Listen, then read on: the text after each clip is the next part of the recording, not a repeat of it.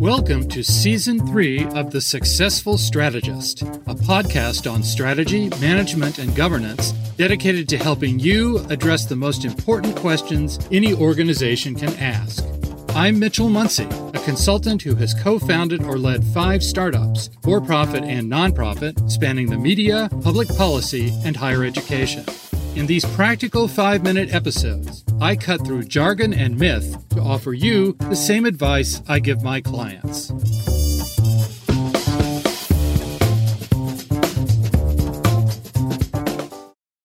Good morning. This is the second episode in a series on major threats to good strategy.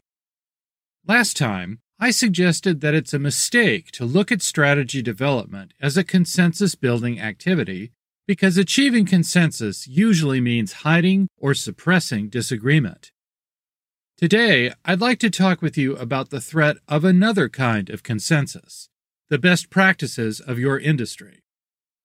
Regular listeners of this podcast may be thinking, wait, haven't you said part of good strategy is testing ideas to see what works?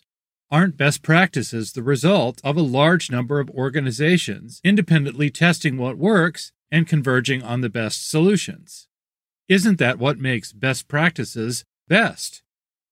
The answer to all these questions is yes. And I want to be clear that I'm not suggesting you shouldn't take best practices seriously. But organizations also shouldn't follow practices or rules without understanding why they're following them.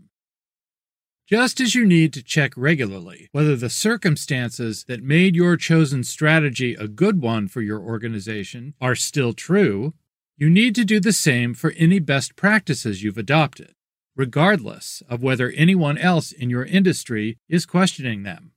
Peter Thiel warns in 0 to 1 that today's best practices lead to dead ends. The best paths are new and untried. There was a time when current best practices were not the best practices. There were other best practices that current best practices replaced in response to new circumstances or new knowledge. Organizations that adopted the new best practices early had an advantage over those that were paying less attention. But this raises another problem with best practices.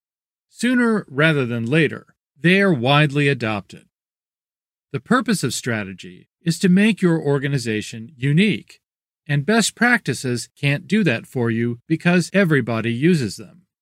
Best practices can be strengths, but they're almost never long-term advantages.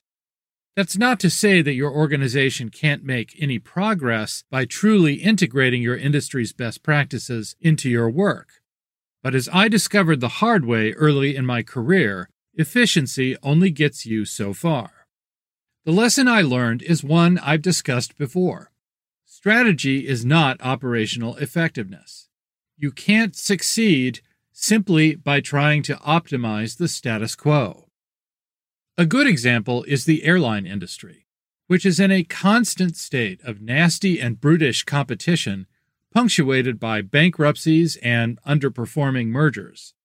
The only U.S. airline that has escaped this dynamic is Southwest, which, without sacrificing any of the good that airline best practices have achieved, has developed a far more profitable strategy that no other airline has succeeded in copying.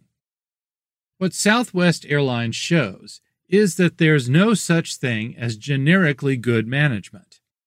The way you run your organization must match your hypothesis about how you can become and remain unique. If you can't point to specific, practical differences between your organization and similar organizations, you should ask whether you have a real strategy, because you're setting yourself up for disappointing results. Best practices without a genuine strategy are like a foundation with no house on it.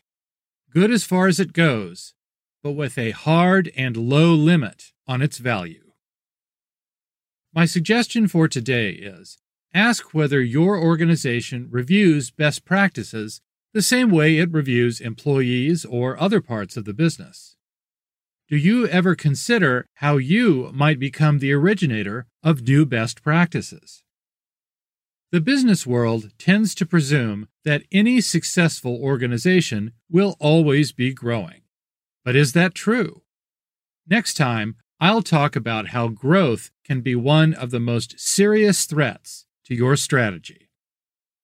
Most people learn about podcasts from friends and colleagues. If this episode was helpful, please take 30 seconds right now to recommend The Successful Strategist to one other person. And be sure you haven't missed any of the previous episodes. If you'd like to receive my twice-monthly newsletter, which includes show notes and a summary of important ideas about strategy, management, or governance, sign up at thesuccessfulstrategist.com. I'm glad we could invest this time together. Remember, being a successful strategist doesn't require specialized training or unique insight, just a commitment to asking the right questions. The Successful Strategist is a production of Prospera LLC, a consulting firm providing strategy development, nonprofit due diligence, crisis management, and interim executive management to mission-driven organizations and philanthropists. Learn more at prosperallc.com. This is Mitchell Muncy. Talk to you next time.